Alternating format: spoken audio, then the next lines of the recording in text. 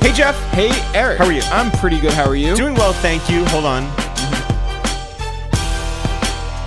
Yeah, I don't hear anything either. Nothing. Okay, great. So our upstairs neighbors have adopted this new workout regimen where they don't... Let's say like we do yoga. Yeah, we do yoga. They jump on our ceiling. That's it. Which is their floor. Yeah. So can I be mad? Yes. Yes. Because it's not even like, it's not jump rope. It's not like it's all it is just like gung, gung, gung, gung, gung. Oh, it's a party. Maybe. See, it's always funny to me when you do it at that tempo because that's way faster than they're doing it. Gung, gung, gung.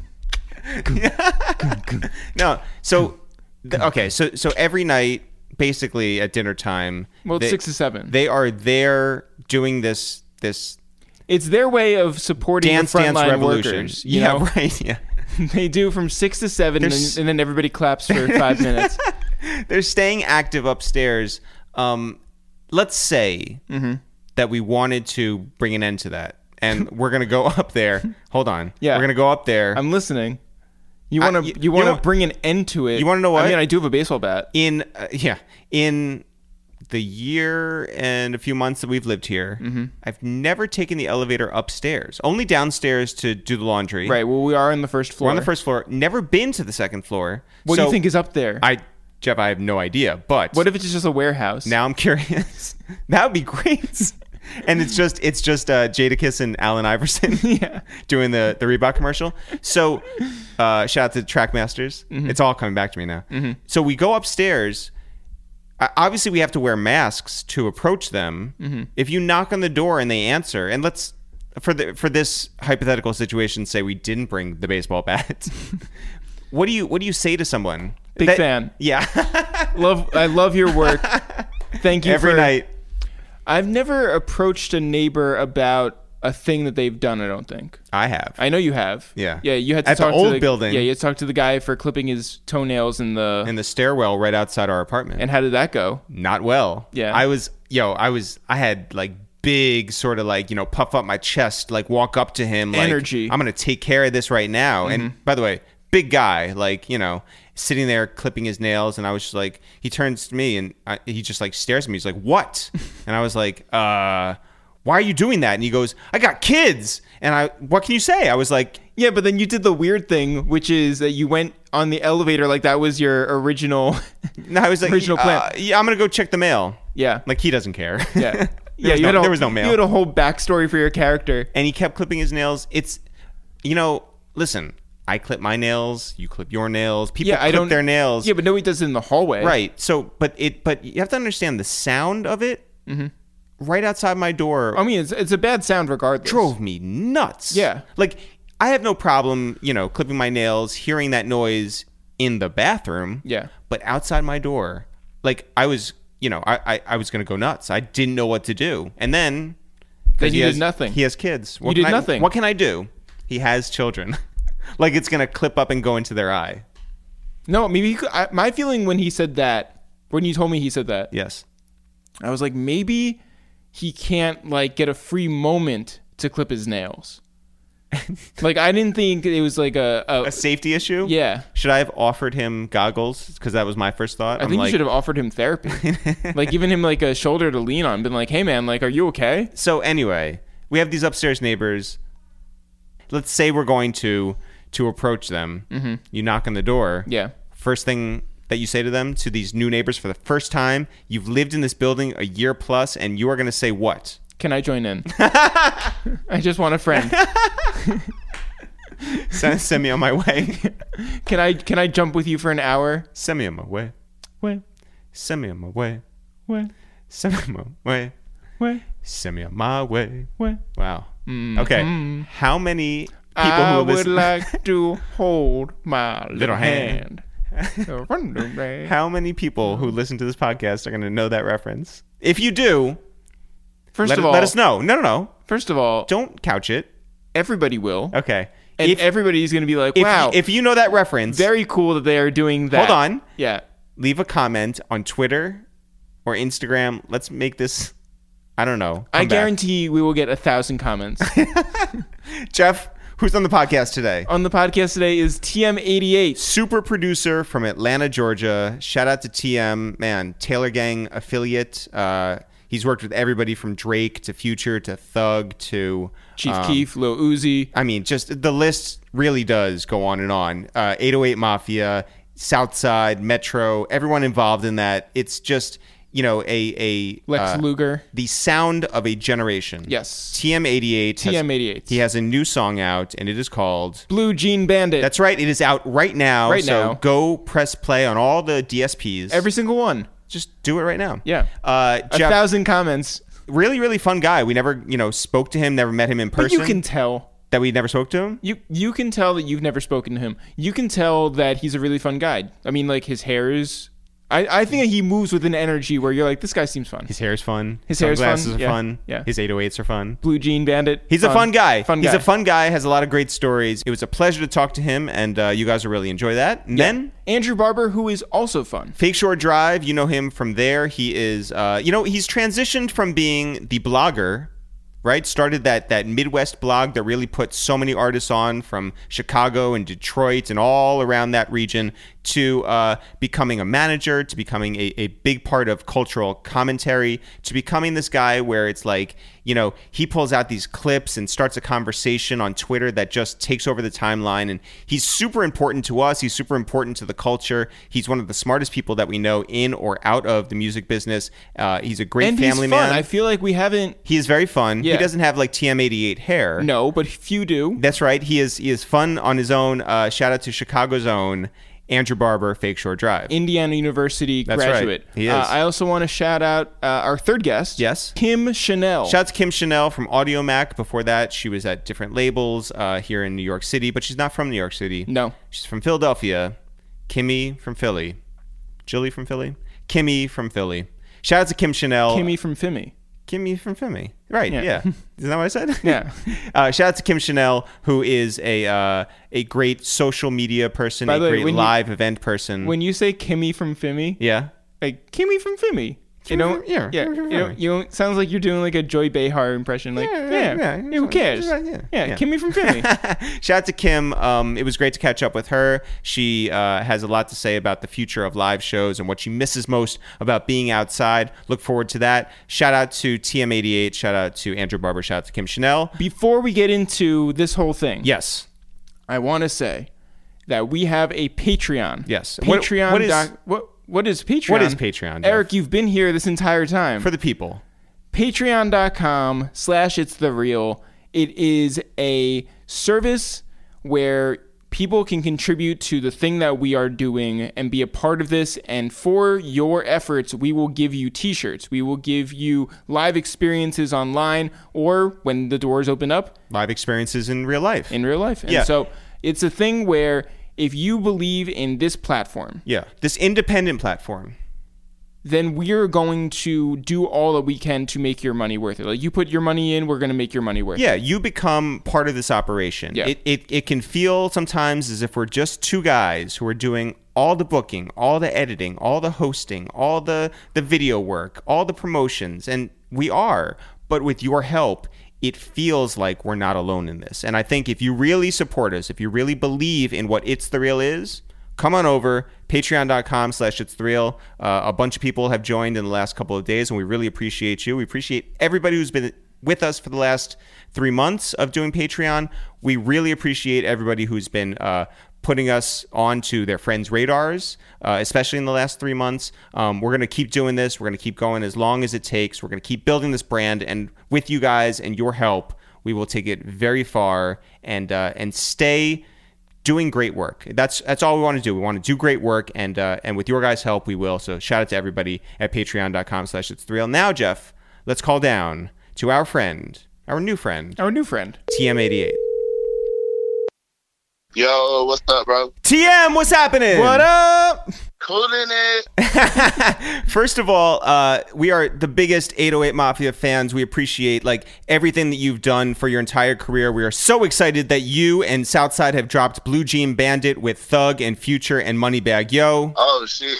But that's dope. I do want to bring up first and foremost, because we have a lot of friends in common, but one of our friends, A-Track, puts on this this Goldie Awards event every year, and we saw you there as one of the judges. I forget if it was this past year or the year before. And I think it was this past year. Yeah, and it's a producer battle, it's a beat battle, it is a DJ battle. When you think of these times right now where everybody is at home and you have a lot of, people who are aux core DJs, of course, but there's a lot of people now who are really like getting into their bag and learning the craft and dedicating their time and their focus now that they're stuck in these four walls during quarantine. What do you think of what DJs will look like coming out of this thing? Man, look wise or yeah, either way. Yeah, everybody's hair is gonna be crazy. Everybody's beards are gonna be crazy. Oh yeah, I mean, bro, I feel like a lot of people not getting haircuts right now. Yeah. Especially me. I'm looking rough as shit, but like, I mean, I feel like, as far as on the talent scale, I feel like a lot of people is gonna come out beasting, like going crazy, because I can see the producers right now. Like a lot of stuff that's coming out, but if you go on their pages and you start looking at some of the stuff they're making, it's like, damn, everybody on steroids right now. So, yeah, so I feel like the music is gonna be way better. It's gonna be way more energy. It's gonna be, I mean, of course, it's gonna be good vibes, a lot of good vibes, because everybody haven't been able to see each other. Yeah, and once you get in that mode to collabing with people again, it's gonna be like, oh shit, I learned something new, you learned something new, and we learned how to do this. You know what I'm saying? Yeah. Some epic shit. So. You're somebody who is like super collaborative, and during this time, is it easier or harder for you to like send? I mean, it's easy, I'm sure, to send files back and forth, but do you get that same sort of energy when you're not in the same room as people? Oh yeah. I mean, it's sort of the same because even before quarantine, I was still doing half and half. I go in the studio with artists, or I would email the record. But I also make sure that they're doing the songs, and if they need input or anything like that. So transitioning to what's going on now is like it's really easy for me. You know what I'm saying? Yeah. A lot of artists got home studios now, and they're real eager to record. So it's easier to get them the beats and for them to really sit down and like listen to your beats. Soon as they get the beats, it's like, oh shit, we can load up and just go ahead and rap, because you got nothing but time. Can nobody do shows? There's no one going to football games, basketball games, anything that's going on. Like, it's nobody going there. So you have nothing but time on your hands. It's easier for people to record or to lock in and catch a vibe at home, but it's also harder for them to actually record because nobody knows how to record themselves. I mean, a lot of artists do know how to record themselves now. Like, I seen quite a bit of artists like kind of, they might not know how to mix their shit, but they can get the vocals down. As long as you can get the vocals down, then you can get them mixed, and you have a good record. But a lot of artists are like, their engineers are stuck to their hip. They're quarantining with the engineers, So, I mean, that's a smart thing to do too. Yeah. Actually, you know what? We had an episode that we did just the other day with Leslie Braithwaite, with Alex Toomey, and with Anthony Cruz, who works with Meek Mill. When you think about mix engineers and you think about like guys who do mastering, like who are the type of people that you really want to work with to get the sound that you want to get, and what do you look for in those people? I mean, I really work with Alex a lot. I love Alex sound from jump. Like when I met Alex, I think I met Alex probably like 7 years ago or some shit. But we met in the studio, all of us together, and we knew like Alex was like, once he showed us his mix, we knew like Alex was it. Like he always thought forward. You know what I'm saying? Like he never just tried to stay in the box and mix and just get the basic vocal mix. He always put the extra effects on there to make it sound like, next level.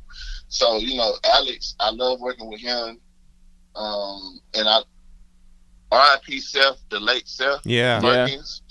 Man, he's a real wizard. Like, and he know what beats. He he know what beats to play at the right time to make Future just go crazy. Like, I don't know, man. Engineers, man, if we didn't have the engineers, bro, I don't think none of us would be nothing, Yeah. Because the engineer is in the middle. So it's like, okay, you're making the beats, but the rapper is rapping, but who's going to mix the shit?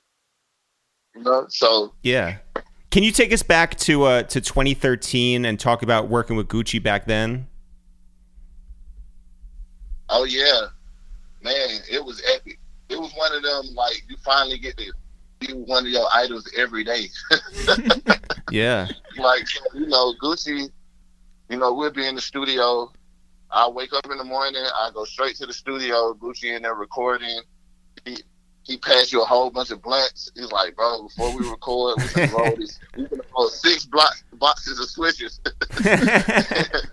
And then we'll roll up all the blunts and shit. And then he'll be like, load the beats up. We load it up.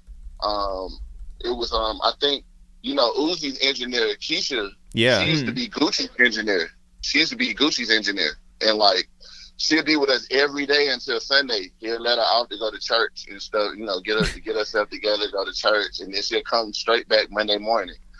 So, it was epic. Gucci, he showed a lot of love. It's super fun being in the studio with Gucci. Yeah, when you think back to the World War series, like what is that like whole few volumes mean to you? The World War series, man, that was originally supposed to just be me. The original idea was supposed to be me and Metro. So me and Metro Boomin was at the studio every day, just like kicking it with Guwap, making songs, and then Gucci called us and was like, I got an idea. So he was like, you and Metro tweet out, I got the best beats right now. I got the best songs for Gucci Man right now. It was supposed to start like a little fake beat, like not like a beat, but friendly competition. Yeah. And so me and Metro, we tweeted out. We was like, bet. We called each other. We was like, man, we're gonna do it. We're gonna tweet it out. We tweeted out, and then Gucci was like, we're gonna drop these projects on Friday. But I don't know. Something happened to where I think me and Metro had we had other studio sessions going on, and we couldn't get back up with Gucci that week. And I guess he had like different producers pulling in and stuff. So he came up with the idea of doing a World War series where you can just like all these producers on this one, all these producers on that one, all these producers on the next one. So it was like it was smart. Yeah. It was a dope idea though. So can you talk about your relationship with Southside, how it's grown throughout the years, and what you really appreciate about the way he approaches music? Man, Sizzle, man, bro. If it weren't for Sizzle, bro, I probably wouldn't even be in the game, bro. To be honest, it was like that was one of them last, like, he like my little bro, but we wasn't around each other for a minute. While he was doing his thing, I was doing my thing. Yeah. And then, but he was advancing in his career. Every time I saw him, he was just lit up. It was stuff going on, and like, we finally linked back up, and we was like, bro, we need to start this production company, bro. We need to go crazy, bro. Like, we used to make beats together. Like, we can do it again. So, we made up 808 Mafia. Yeah. But the whole what I love about Sizzle is, bro, he never quit. He never stopped. He's working 24/7, and you know what I'm saying. He might talk a big game, but he bag it up. You know what I'm saying? He don't just talk it and not bag it up. Yeah. So I just love that, he put in a lot of work, and, I admire, like, his production skills. Like, you know what I'm saying? It's crazy. Like, it make me want to go in the studio and make 100 beats every time I hear his beat. That's fire. He'll say some shit like, he say, you like this beat? I'm like, bro, this shit is so hard. He was like, man, this shit ain't nothing. I made this shit in 3 minutes. So, like, yeah, man, Sizzle, bro, like, he really a dope. And I really, I appreciate, just him shining his light on me so I can shine my light on others. Yeah. What's a song that, like, you were most excited to hear your tag on? Man, the first track I was most excited to hear my tag on was Danny Glover. When me and Southside did that one. And I was mostly proud of the fact that, like, we didn't know Thug was going to use the song as a single or what he was going to do. We had the song, and we was like, man, we was dropping. Metro had just dropped his mixtape, and he was helping us drop ours. So it was on something like, man, this Thug song is crazy. Man, when we drop this, it's going to be crazy. So we had a whole bunch of songs, and we put it was number 1 on the project. When it dropped, on live mixtape, it went crazy. I mean, it went bananas, and like the internet was going crazy. Thug had called us and was like, "What the fuck?" Like, what the fuck? He was so mad. But then, like a couple hours later, he called back like, "Bro, but y'all just don't know what y'all did. Y'all just went crazy, whoop de whoop." So, but I don't know, bro. Just hearing Danny Glover and the way it came out, and then us being able to reach out and put Nicki Minaj on it. Me and Southside reached out to her management and, and people in between, and finally got her on the record, and it made it go even further, What you and Southside and Metro created by all getting on one track, is there any way to organically create that once more? Or does it feel like that was such a moment back then? Yeah. I mean, it was a moment, but, you have the power to create multiple moments. You know what I'm saying? So, like, every time me, Sizzle, and Metro, we all link up, we'll cook 10, 12, 15 beats every time we link up. Like, if we're in the studio setting, so the vibe is always there. Like, we're brothers at the end of the day. So, like, we understand, like, we all got a lot of stuff going on. We got to work, and we got stuff to do. But, you cherish the time that you do have with your buddies and stuff, creating music, creating that vibe, because, around those days, that was legendary. We kind of didn't understand it at the time, because we was in it and it was a lot going on. But like, when you look back now, it's like, it's crazy to like even think about us being up and coming producers, but having all the major artists pull up to the studio on us. We wasn't pulling up on the artists was pulling up on us. Yeah. So we was able to get the footage and get the songs.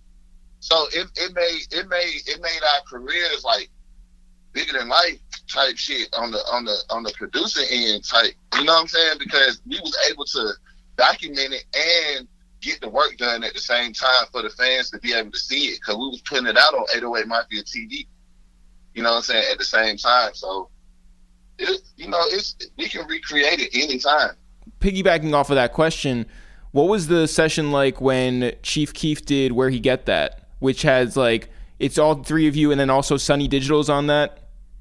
Bro, if I could think back, I don't remember who did what, but I remember the process. And the process, I never forget the process. It's somebody will sit down and start something, and we be like, oh shit, that's hard. And then somebody else will he'll get up, somebody will sit down, add what they're gonna add, then somebody else add what they're gonna add.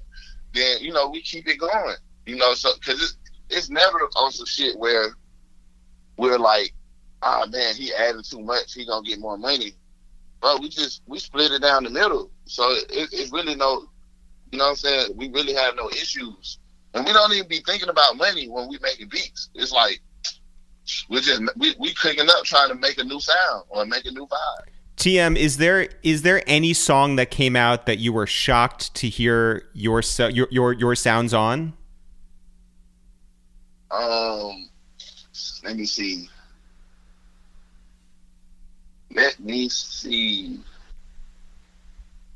Bro, I'm gonna be honest. I was shocked to even be on the Drake album, bro. Really? To be honest. Yeah. And, shout out Travis Scott. He helped put that shit together. Just working with him but it did elevate my beats and made me, it made me go extra, like to the extra mile just to try to make sure my production just sounds super clean and, just, real rock star shit. Yeah. I mean, how did you find out that you were on Drake's album? I mean, I knew I found out a couple hours before the album came out, like, cause the album was dropping like at 10 o'clock that morning or some shit. And me and Trav, we was working on Trav, Wonder Girl, and Alan Riddler. We was working on the beat, not the beat and the song for like a month and a half. So it was on something like Drake calls, like, yeah, it's only a couple of hours until y'all can turn it in. But we went in the studio for the rest of that day. We didn't turn in the song until I think about 2, 3 in the morning. It was one of those like, bro, when Drake sent back the flame emojis, I knew it. It was over with. We lost it. Like, everybody went crazy in the studio. Just like, yeah, we did it. It's over with. Another one of our friends that we have in common is Will DeZombach from Taylor Gang. Can you give us a good Will story? Man, Will, bro, he's one epic guy, bro. I'm so happy I met him. Like, he's one of my best friends. So, he gave me a lot of knowledge on, what's going on. We kick knowledge to each other. One Will story that I could give, let me see.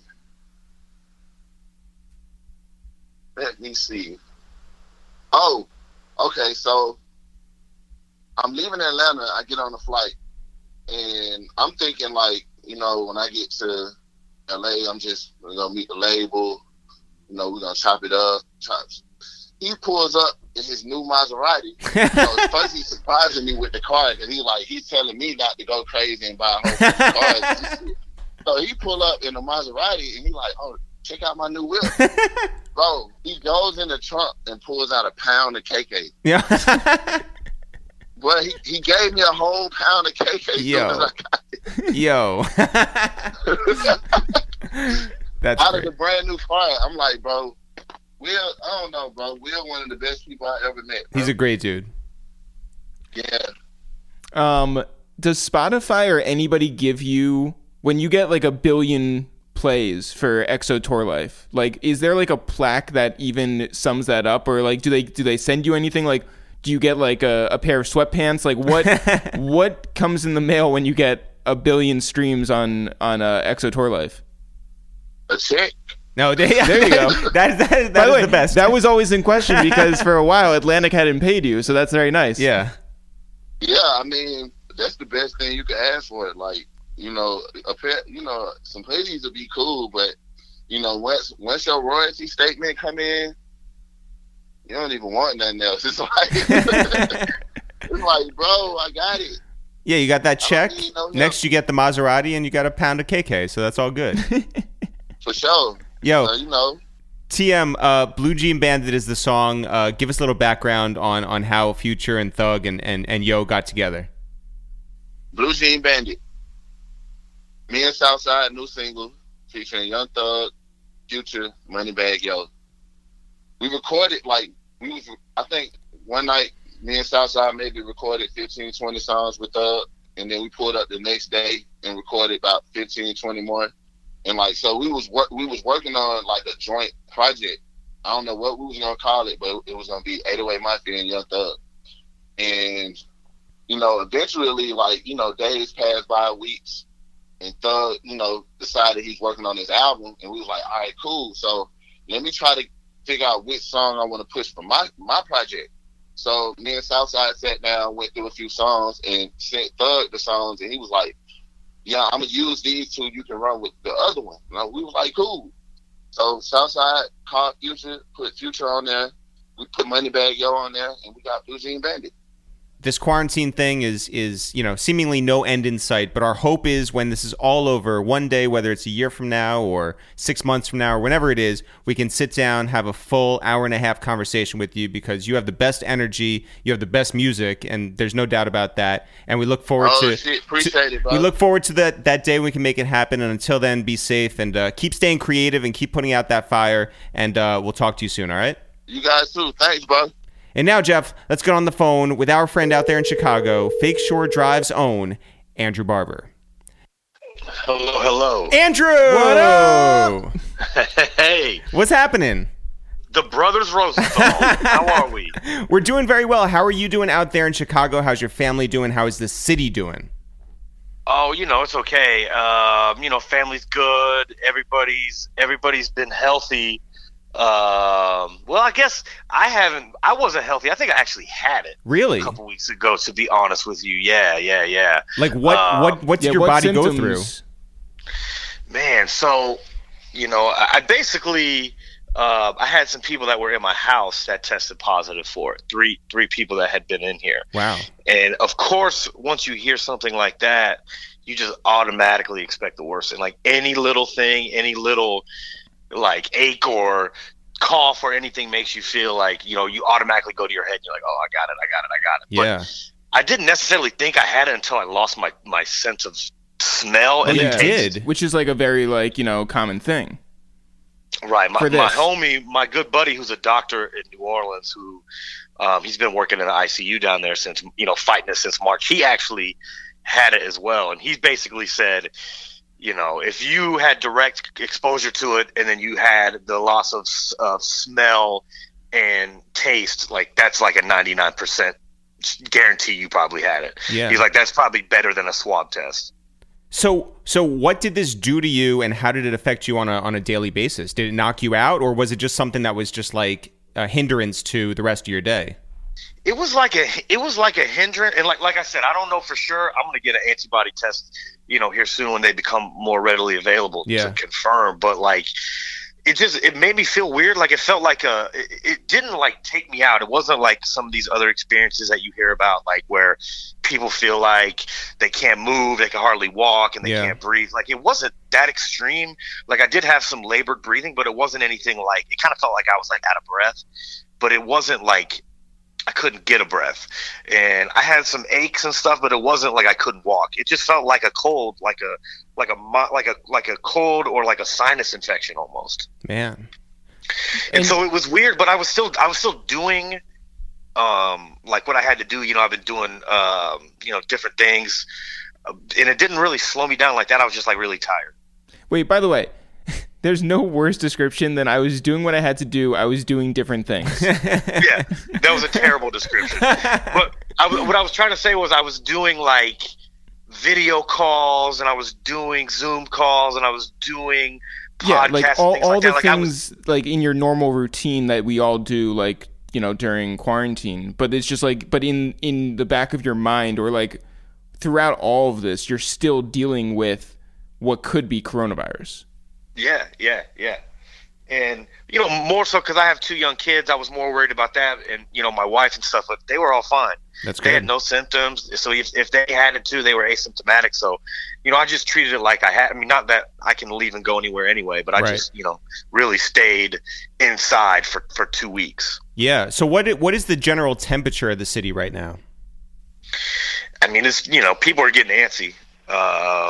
As I'm sure it's the same thing in New York or everywhere. Like as the weather is breaking and getting nicer, people are, outside. People are, getting tired of it. Like the grocery store was like a nightclub over the weekend. It was like one in, one out. Like I've never seen anything. I've never seen a grocery store look like a South by Southwest party where they got somebody at the door, one in, one out. That was different. But it's just weird. It's just a weird feeling, and it's it's sad. It's just not it's not a good vibe, but people are making it work. Yeah. Well, listen, if there's one thing that has not changed before COVID-19, during COVID-19, and it definitely won't change afterwards, is that Lil Durk is back on top of the charts. Shout out to Durk. Have you ever thought about how far he's come and how he's really been the most consistent player that has come out of the Midwest in the last maybe like 7 years? Great segue. Thank you. Dirk was always special from day one. Like you knew he was going to be, and that's the thing, man. You don't know what's going to happen with any artist's career, and a lot of time that it comes down to what kind of fight the artist has, because Dirk has had so many ups and downs from the very beginning. I mean, you go all the way back to when he took that deal and. With No ID, and those guys signed him in 20. Him and Reese took the deal at the same time. To Def Jam, think of all the ups and downs that he's had, and so much pain and suffering, and win and then losses. And now he's just found his footing, and I'm super happy for him and his team. They're all really good people. Guys that I've known for a long time, manage him now. And I think, he's a fighter, man. He had that will to succeed and to continue to thrive in the industry. And he's become one of the most copied artists, so. And I think that if people look to the most influential artist of the last decade, Dirk is absolutely up there. I think, everyone likes to say, oh, it's very easy to say Chicago is, Chief Keef, and he is the one who really set it off. But Dirk has taken that mantle, and he's really run with it and changed the game. Absolutely. And a lot of the younger artists look up to him. And and he's not even an elder statesman. Yeah. We're talking about a guy that's probably only 24, 25 at this point. Crazy. But is still influenced a generation of people. And so, when all those artists popped off in 2012 and, Chicago got really hot, you really had no idea who was going to last or stand the test of time. And here we are, 8 years later, and he's bigger than he's ever been. So that goes against everything that we're kind of taught in the music business. After your first album, it's all kind of downhill, or you never get that big. But he just continuously climbs and keeps getting bigger. So props to him and shout out to him. You really got to have a strong will to do that, especially with all that he's been through. Yeah. Well, I mean, going back, I feel like there have been a bunch of artists who obviously got their start on Fake Shore Drive. What was your first interaction with Juice WRLD? I only had met Juice WRLD a couple times, and that was through Valet. Juice WRLD, Valet and Juice kind of started popping around the same time, and they had some mutual friends early on, and so they were recording pretty heavily, just as Juice WRLD was becoming a huge star. And they actually have 3 or 4 songs together. 3 of them which have leaked, since his passing, unfortunately. But, that's how I met him, was through Valet, just being in the studio, and we hooked up with them at the BET Hip Hop Awards a couple years ago in LA. And, Juice WRLD was a kid, man, just a happy, excited to be here, just had a lot of good energy around him. So it's just such an unfortunate thing what happened to him. Absolutely. You, like us, have been glued to Instagram for all these versus battles. Shout out to Timbaland and Swiss for really cornering the market on what culture can be during this time when we're all stuck inside. And I think that every battle, whether it's been a visual or audio success, has been something to talk about and something for us all to grab onto and appreciate. The next one that's coming up is Nelly and Ludacris.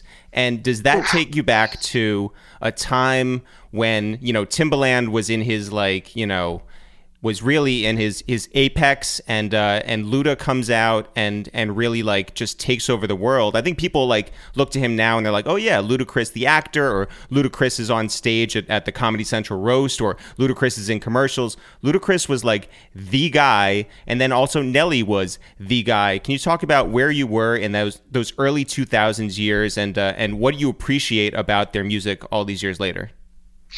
Yeah, and what's crazy about the Nelly and Ludacris connection is those dudes blew up within 6 months of each other. Yeah. Maybe not even that. It might have been 3 or 4 months, because I would say summer of 2000, because we're coming up on 20 years, that infamous summer when it was Eminem versus Nelly.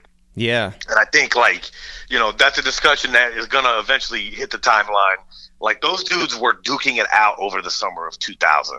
One of them was number 1 on the charts pretty much that entire summer. It's they just kept battling back and forth. New songs would drop. One would hit number 1. One would go. And then these were 2 artists from the Midwest. And me being a Midwest guy, that was, an incredible thing to see, guys from my region, reach this apex like that. And then, Ludacris is also a Midwest guy originally. He's from the Chicagoland area, I believe Oak Park or somewhere from around there. But I had no idea. Yeah, he went to. I think he went to Oak Park High School for a little bit, but I'm not 100% sure. I could be wrong, but he definitely lived in the Chicagoland area at some point, and before he went to Atlanta. Is that how the Shauna connection happened? Yeah, I think so. Wow. I'm not sure if that's how. I think that might have came through Cap One actually, who was in Atlanta, but there is a connection there, and it was just crazy. Like it's weird how some things their legacies become like jokes or people don't take them seriously. But I think the great thing about these versus battles it's giving people their flowers, and I kind of hate that expression, but it is giving people their flowers in real time now, and it's a celebration, where it is a battle, but it's also more so a celebration. So it's been fun to see people that may not get the credit that they deserve now, like being celebrated like this, and I think it has been beneficial for everyone. Yeah, I think like when you talk about all these battles, RZA and Primo is certainly for a subsect of this huge genre. But and Jill and Erica is certainly for a subsect, and then you have like the bigger ones or the broader ones when you have like Lil Jon or Scott Storch or whoever, The Dream.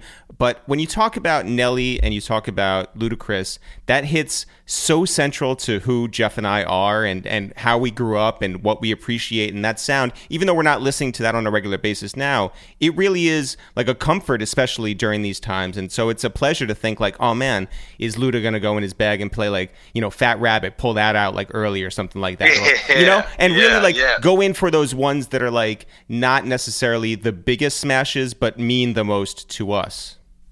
Right, and that's what it's all about. Like, you don't always have to go for the big records or the big singles, but a lot of those album cuts meant stuff to people, and we're all around the same age, and like those were our formative years. Like that's what we were going to high school or college parties to, or having some of our first experiences in life to those records. So they mean something to us, and I think it's really cool. To see that they're still celebrated, 20 years later. Yeah. I mean, like, whatever happened, by the way, with the 3-6 and Bone Thugs thing? That's a great question, because all of a sudden, that got canceled. I was tuning in. I was like literally clicking on when I saw somebody say it had been postponed. And DJ went to DJ Paul's page, and he's like, "Yeah, it's going on Versus," and you haven't heard anything about it since. I hope. Yeah, and now like more things keep getting announced. It's just like I don't know what's happening. I hope it happens. Like that feels like such a huge event. Also very central to my life. Mm-hmm. I do think that 3-6 is going to absolutely annihilate Bone Thugs, but I think that it's just like I'm so excited for that one. See, here's the thing. I'm hoping Versus didn't just sign them to shelf them. Like, we don't want to get this thing to get too big, because people were really excited about that. And I hope it still happens, because, maybe they don't think of it as like a main event. It's probably not going to do the numbers of, Jill and Erica or Teddy and Babyface, but it will have a huge number of people there, and people, want that. I think you're sleeping on Bone Thugs. I mean, I think everybody. That's one of those RZA Primo things where everybody was sleeping on RZA. Yeah. And I think everybody is going to be sleeping on Bone. And Bone has a lot of records, man. They sold a lot of records and had a lot of hits. Yeah. Well, are you anticipating that Bone's going to show up dressed like the way RZA was dressed up? Because that really, sort of gave that extra oomph. Look, that sold it. Like he. With the mechanic vest on and the driving gloves. Like, I mean, he came to win that night. That's all I'm going to say. He came to win. Well, okay. So one last thing about the Luda and Nelly battle. I could go on for hours about this. No, I understand. Yeah. But Andrew, do you have a prediction? Because everybody is saying, look, Ludacris's catalog is just eons long, and Nelly's going to have a hard fight. I think ahead of him. The thing about Nelly is that he doesn't have any features really. Like no one was like, hey, let me get that feature with Nelly, unless it's like Dilemma was his song. Yeah, I don't know. Dilemma was his song, and then he had like Where the Party At. Yeah, exactly. That was a huge record. And there's a couple other features that he had, like Shake Your Tail Feather. Well, I guess that's kind of his and Diddy's song and Murphy Lee's song. I mean, I don't know who you call that. That was that song won a Grammy. Which is wild. Listen, all he needs is 20. That's all he needs. Yeah, no, I mean, he'll definitely have 20 songs. My feeling is that Luda has just so many features and is just like, people sleep on like Luda. People sleep on both of them, but people sleep on Luda. Dude, his featured catalog is crazy because I tweeted something to that effect the other night after they announced it. And I went and looked and I was just like, dude, his features were crazy. Like before you could just stay in people's faces on social media like Instagram or Twitter. Like, that's how you stay in people's faces now. You stay on the timeline, right? Yeah. But how did you do that in 2001, 2002? How did you stay on 106 and Park? How did you stay on, TRL? You were on features. And like, when you really go back and think about it, for 5 years or whatever, Ludacris never went away. Like, he was always on. He may not have had an album out, but he was at least on somebody's hit. And it may not have just been on the song. He destroyed the song and owned the song. Yeah. Right. So, yeah. So predictions. I think that Luda takes it. But what's a song that, like, is such a D-side that you hope that he pulls it out? Yeah. And D-side is not a real thing, but let's just say it is. Who? Nelly? No, either. Dude, Nelly has a song called "Shake It Off" that features Pharrell, and it was on the Sweatsuit disc. That's like one of my favorite Nelly songs. That, like, I don't know why they never put it out as a single. I think it was on Suit. I don't know, but it was like don't quote me, but that's a good one. I like the other one that he did with Pharrell, the one that was like Rick James. Oh yeah, that's later Nelly, and that's also great. Yeah, great song. Yeah, but I mean, as far like, you guys already nailed it with Fat Rabbit. Yeah. Like that's a good one. And then, like, what about his verse on "What Means the World to You" remix? Oh hell yeah. Yeah. Now that's one of my favorite Luda verses. But I also like the one where I like the Young Buck one. Oh, Stomp. Yeah, Stomp. Stomp? Yeah. Oh my God. Yeah, bro. I mean, he went at T.I. crazy on that. Yeah. Like, that was a big. That was so big. One of them got taken off the actual album. Whose verse was left off the album? I can't remember, but one of them got cut. Yeah, I think Luda got cut. All right. Well, listen, Andrew, predictions for the Ludacris and Nelly battle. Man, I don't. My heart says Nelly, but my brain says Ludacris. He's just got too much. Yeah, I think you're right. I want to get into live shows, live performances. You are no stranger to putting on shows.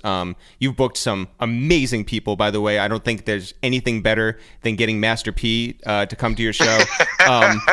What do you think now about the next, honestly, like year and a half, where venues are afraid to take on liability, where artists probably will not be given chances, nor will they want to be around other people. We're transitioning into this period now where I guess it's not weird to have Travis Scott doing a virtual performance, or you hear people talk about doing, drive-ins and sort of adapting that, where people can sit in their cars and watch a person on stage. How do you, as someone who has promoted and put on shows and booked shows and dealt with people and felt that energy in a building, how do you feel about this now?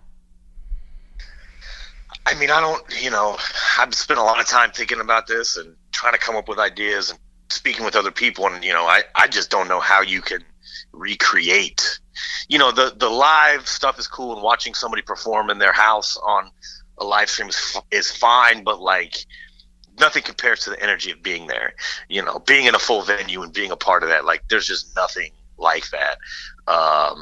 And it's going to take some time to get, we have no idea how long this thing is going to last. And, as it mutates and gets better or worse, who knows? But nothing will ever take away from that. Like, and even going to a show that's 20% full, if you're going to like a large venue and they only let 20% of the people in there, it's still going to feel weird. It's going to be off, you know? As somebody who's gone to shows that have like 20% of people there, and that's at SOBs, it feels off. Right, you just feel bad. You just feel gutted. And at this point, it's just like, these people can fill a venue, and it messes with the artist, so you don't necessarily always get the best performance that way. But we have to come up with a solution, because there are so many artists suffering because of this. And like, I think a lot of times people just think about the big artists, like, of course, a Travis Scott and a Kid Cudi are going to be fine because they can, they're already making a ton of money on tours, but then they can do a partnership with Fortnite, and Fortnite can afford to pay them what they want, to get calls and, everybody involved to do something big. But what about the people that like play your local neighborhood festival in the summer, or people who are in blues bands or jazz bands that play at nightclubs in New York City or Chicago every night? Like, those people can't do anything right now. Or even the audio engineers or the roadies or the light technicians and the people who are on the road too. Yeah. Yeah. The trickle down effect is going to be like, it just expands like forever and forever and forever.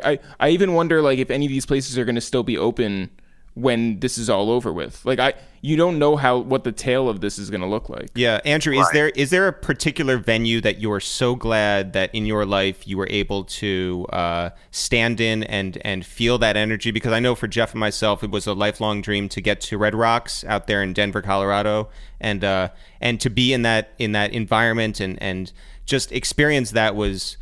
I'm so grateful that we were able to do that, especially, considering the world we live in now. Is there a place that was very special for you? Man, you know what? I never got to Red Rocks, but that would have been dope. I would have liked to have, It's still open though, right? Or is that over with? No, it's open. I just don't know like the world, right. I still have time. I still have time to go to Red Rocks. I feel like Red Rocks is actually. You guys went and saw Dave Matthews Band there, didn't you? No. We saw Chromeo this there. Is slander. I feel like Red Rocks is one of the few places that's positioned well for this world, actually, because it's outside. Yeah. And because you wear your mask. That's all you can sort of do. I think the House of Blues in LA was really dope. Yeah, same. Place I love that place. Before they closed that. Like, yeah. You always heard stories about that place, like, and all the legendary stuff that went down there. So I was happy I got to go there. The one on Sunset, I believe, before it was on Sunset, right? Yeah, before yeah, it closed. Yeah. And then my favorite venue has been the Double Door here in Chicago, which is now closed. It is now a cooler shop. What is the name of that fancy, expensive cooler company? Whatever they're called. They make coffee mugs. That's where the Double Door is now in Really? Wicker Park. And to me, yeah, I swear to God, that's like CBGB's, changing to a clothing store. I'm confused as to like what. Yeah, well, John Varvatos just went bankrupt. But, did they really? Yeah. So shout out to. So we can go down there and sort of take over the old CBGB side. Squatters' rights. Wait, there's a Squatters' rights. You guys should bring it back. Did you go to CBGB's? Like, I walked by there. I did go to CBGB's. Yeah, I never had gone to a show there. That would have been really. I went there. I had some friends in high school who were in punk bands, and we would go down to the city and they would play. And by the way, it was really a dump. It was a terrible place, but I appreciated the history. Yeah. Yeah, it's funny, like how I grew up looking at pictures of that in magazines, and you hear about it, and then like you're just like walking down the street in New York, and like there it is, and it's just a small storefront, like crazy. It's crazy, but shout out to all the music venues, and I hope that they can make it through this, because when I saw that they're announcing that we may not be able to go to a concert again until the fall of 2021, it just made my heart sink. And, yeah, I mean, it affects everyone. Well, I mean, like, how closely are you watching that one concert that's happening in Arkansas? That's like the social distance concert where they're only letting in a certain amount of people, and like that could be the model for things moving forward. Yeah, but is that going to be fun? Are people going to want to do that? Oh, no, it's definitely not going to be fun. I think that... Right. I mean, so you have to figure out a way to make it fun. Like, how can we do this? I mean, there's always drugs, right? That sounds like a drag. Like, drugs will make anything fun, I'm sure. Yeah, but not everybody's off the shits, right? Not everybody's taking the drugs. But, what is going to make people get out of their seats?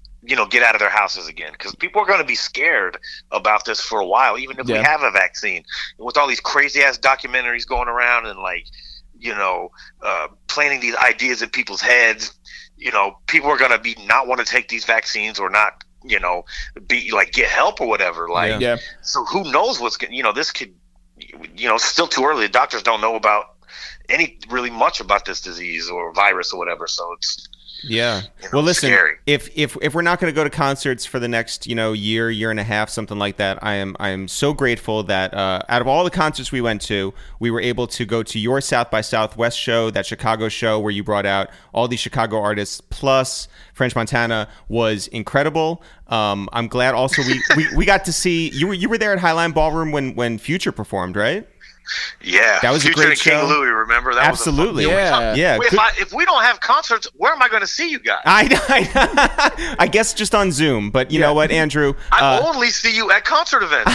That's not true. I think the last time I saw you was at the Boiler Room in New York, right? Yes, but yes, we have mostly hung out at concerts, but that is not the only place we have hung out. We've also hung out in the park. Before that, the last place I saw you was at South by Southwest. We also saw you at our apartment. No, actually, listen. Andrew came by our old apartment. Really? I did. Yeah. Mm-hmm. Yeah, I did. I just came over there one day and we hung out. Oh, right. Yeah, because I was thinking we did the interview on the podcast out in Los Angeles. Yeah, which is not where we live. Yep. Yeah. But anyway, listen, Andrew, we love you. Take care of yourself. Take care of your family. Stay inside. Stay creative. And we'll look forward to talking to you very soon. All right? Hey, one last thing. Yes. Thank you, gentlemen, for having me on. I thought I was blackballed from the show or something like that. No, it's like Michael Jordan. You just need to send the fax out. I'm back. Yeah, I'm back. So I'm thank you guys for having me on, and salute to you guys for doing this every single day. Like, you guys are great, and you've been keeping my spirits up. So thank you for all you guys do, and making this a little bit easier for everybody else. Thank you very much. And before I sign off, I tell this story all the time. When you guys came to that French Montana show at South by Southwest, we were all sitting in the box up top. And remember, he came out, and that's when he premiered. Unforgettable. Yeah. And he just let it play for a half an hour, just kept walking back and starting it over. And by the way, it did not go well. I know. Like, nobody. Now people were leaving. Like, he was just dancing by himself on the stage. And the next thing you know, he's right up there with Kendrick Lamar. So here we are. Thanks to you, Andrew. History, guys. I know. Andrew, we'll talk to you soon. All right, peace. And now, Jeff, let's call over to Philadelphia, PA, and get on the phone with our friend from Audio Mac, Kim Chanel. Hello. Kim! What up? Hey, what's up, y'all? How are you? I'm good. How are you? We're doing all right. How are you doing in general? How's life treating you? How's your day-to-day? How are you getting by?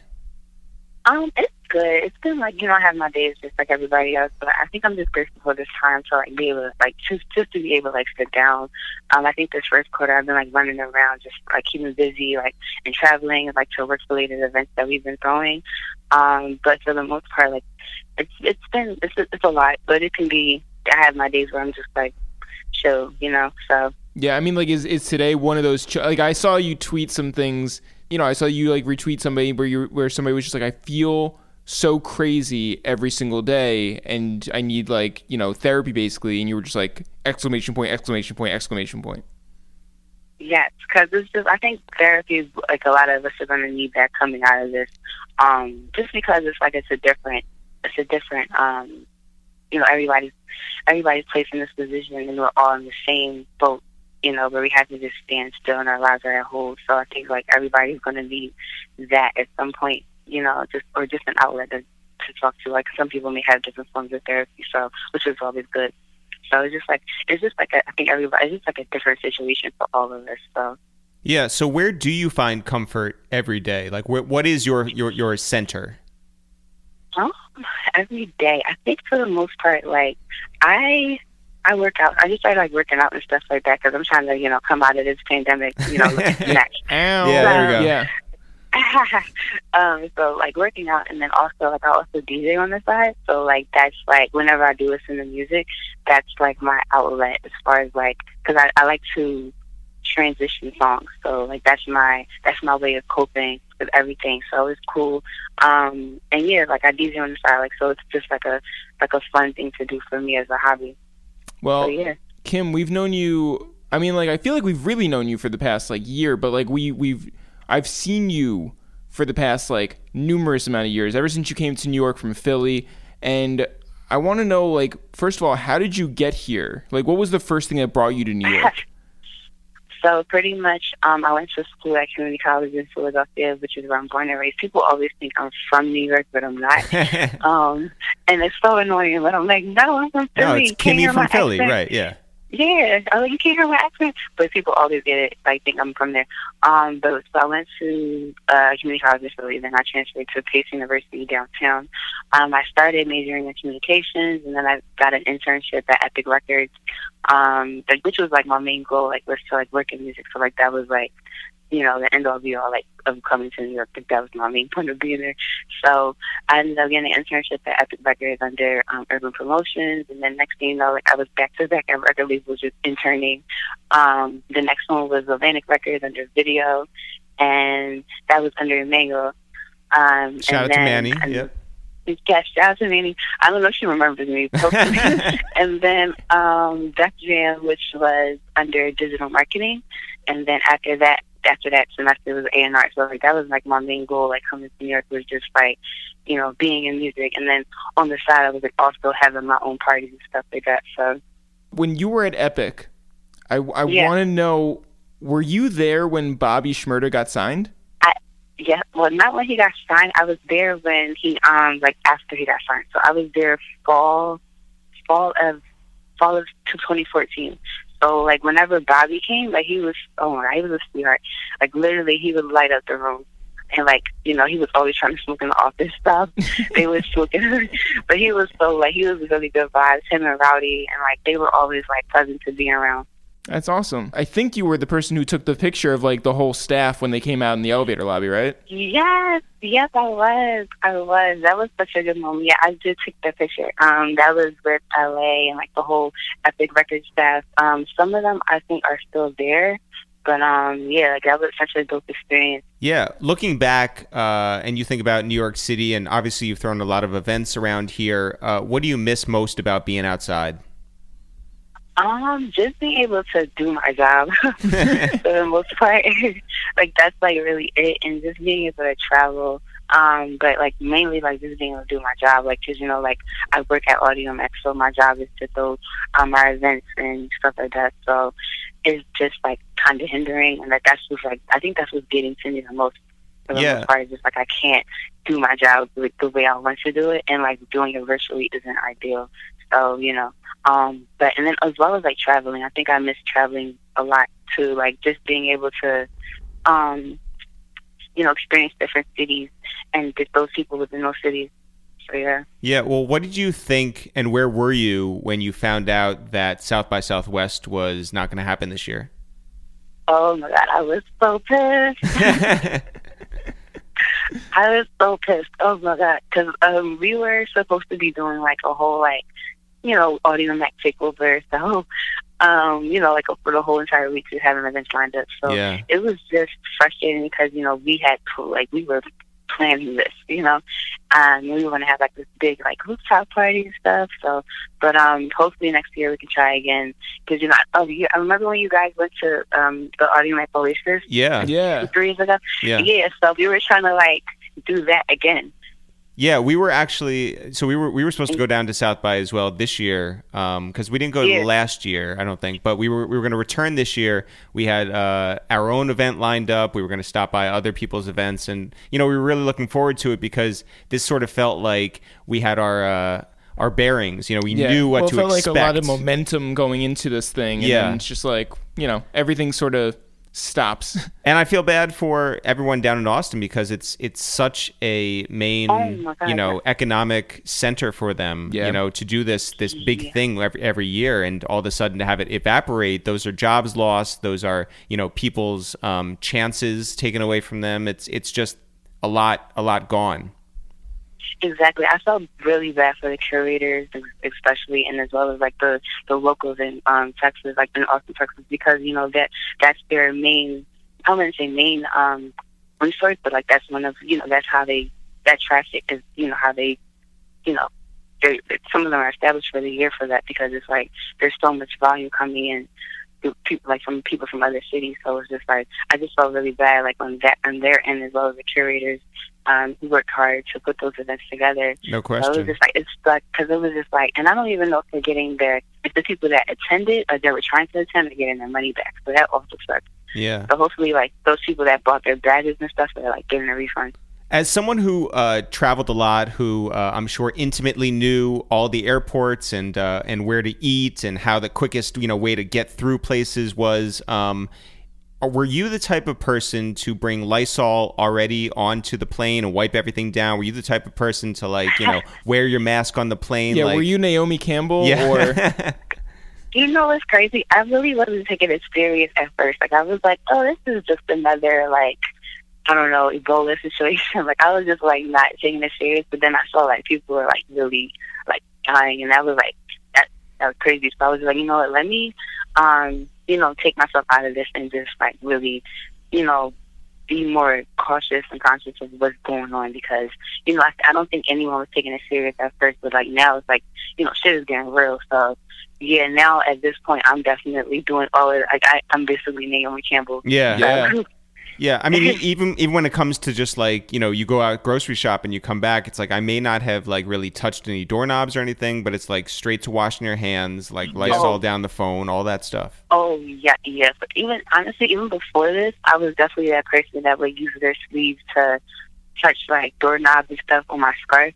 So I wasn't even really trying to because it's just people are just not clean. So some people are just don't practice the same hygienic rules. So yeah, I was cautious for that. Well, how if let's say, and this will not happen, but let's say everything opened up and they opened up all the doors and we're able to go outside tomorrow and everything is back to normal. Are you hurrying to get on a subway car? Because I'm not.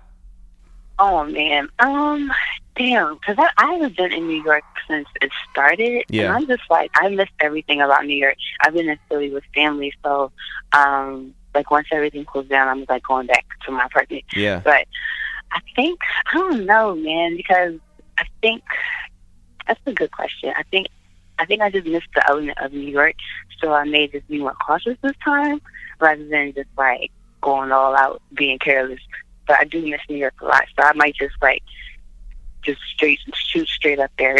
In terms of your work these days, everything is sort of just the rug taken out from under you. From under you. So how do you rebound and you have been creating these online events, and so what is the thinking behind them? How do you move forward in creating them? What is your process? Well, we do these open mics, so they're always fun. We have we brought on Ivy Rivera, and sometimes he's an influencer, Dick by Air. He hosts them sometimes. Yep. So we have those online, so those are always fun. With that, it's just more so it's very simple. We usually have them with Move Forward Music in New York. So but we have this live. So but yeah, so this would be. As far as the process of it, it's just mostly, it's pretty much easy on this side of things because it's we have it's at random now, so we have the host, whoever's hosting, pick the artist, and I think that builds some anticipation with that. Just not knowing whether or not you're going to be picked, but it just makes you want to it's a nice surprise to be picked. So that's one aspect of the events that we've been doing. We've also been doing these panels and stuff like that, just giving artists the ins and outs of the industry, of the music industry, and what labels, what essential labels they would need as far as which not labels, but which departments are the main resources for them. And then my coworker Jason put that together. And then we've just been doing a few other interviews and stuff like that with artists. So I've been helping get some artists together for that as well. What's your favorite concert that you've been to? Oh my gosh, my favorite concert, Kanye, but when he was at Atlantic in Atlantic City. What? He did which tour was that? He did two shows. I actually went to both. This was 2012, 2013. He did a show for New Year's Eve, and it was a crazy ass projection. He had a projection wall that I don't know if you saw that picture, but it was it was so wild. It was the best concert I've been to ever because it was just it was more intimate than your typical Kanye show. Yeah. Yeah, so it was like really cool. And then my favorite festival was probably like Made in America 2013, like the second one. Like, shout out to Philly. Yeah. Yes, remember when Jay-Z took a picture with the mayor? He was standing on the side. Yeah. So what's crazy about that is you posted my article from Rolling Stone. What? Yeah. Back in 2012. I mean, are you serious? Yeah. Like my byline is on there. I'm like, that's crazy. But when oh my God, that's crazy. It's really crazy that this phone call has brought us together. That's right. That's right. These days, considering that everyone's, gone fully digital, everyone knows that there's only like a few ways to reach out and touch their audience right now. What would you say is the most important form of social media? Is it Instagram? Is it Facebook? Is it Twitter? Like, what is it for you? For me, I think Twitter, just mostly because it's like, with Instagram, people are just looking at pictures, but with Twitter, like it's more of like a journal for me and maybe other people. So it's like you can always create a thread just to get your thoughts off. And some people may be feeling the same way. And some people may not be vocal. They may feel the same way, but they may not, express that or feel that right at the moment. But I think for me, Twitter is definitely like a strong usage of social media rather than Instagram, I would say. Facebook, I don't really use it. It's more like same. I feel like Facebook is for the aunties and stuff. I agree. Yeah. Although weirdly, like a lot of young people are now going back to Facebook. Is that true? Yeah, because like it's people that like you knew, as opposed to like trying to front for. I deactivated my account a couple of years ago, and ever since then, I ask both of my brothers for whose birthday it is, and so the other day, because that's really all it was just like it's a picture album and I know whose birthday it is, so I can wish them a happy birthday. The other day I wished a good friend of ours a happy birthday, and he was like, it's not my birthday. And then I was like, am I a bad friend for actually wishing him a happy birthday? And the answer, he's a bad friend for not accepting it. So wait, so just for the record, Kim, when is your birthday? My birthday is February 4th. Oh, we missed it. So are we bad friends? Yeah. No, you guys are amazing friends. All right, we're gonna wish you an early happy birthday for next year. Yes. We're the first ones to wish you a happy birthday for next year. Yeah, in May. Kim, we love you. Take care of yourself, and we'll be in touch. All right. Thank you, guys. Love you. Love what you're doing too. You guys are amazing. Shout out to Kim Chanel, shout out to Andrew Barber, and shout out to TM88. Jeff, are we back tomorrow? We are back every day forever. As always, guys, now for real. Sure. See you guys tomorrow.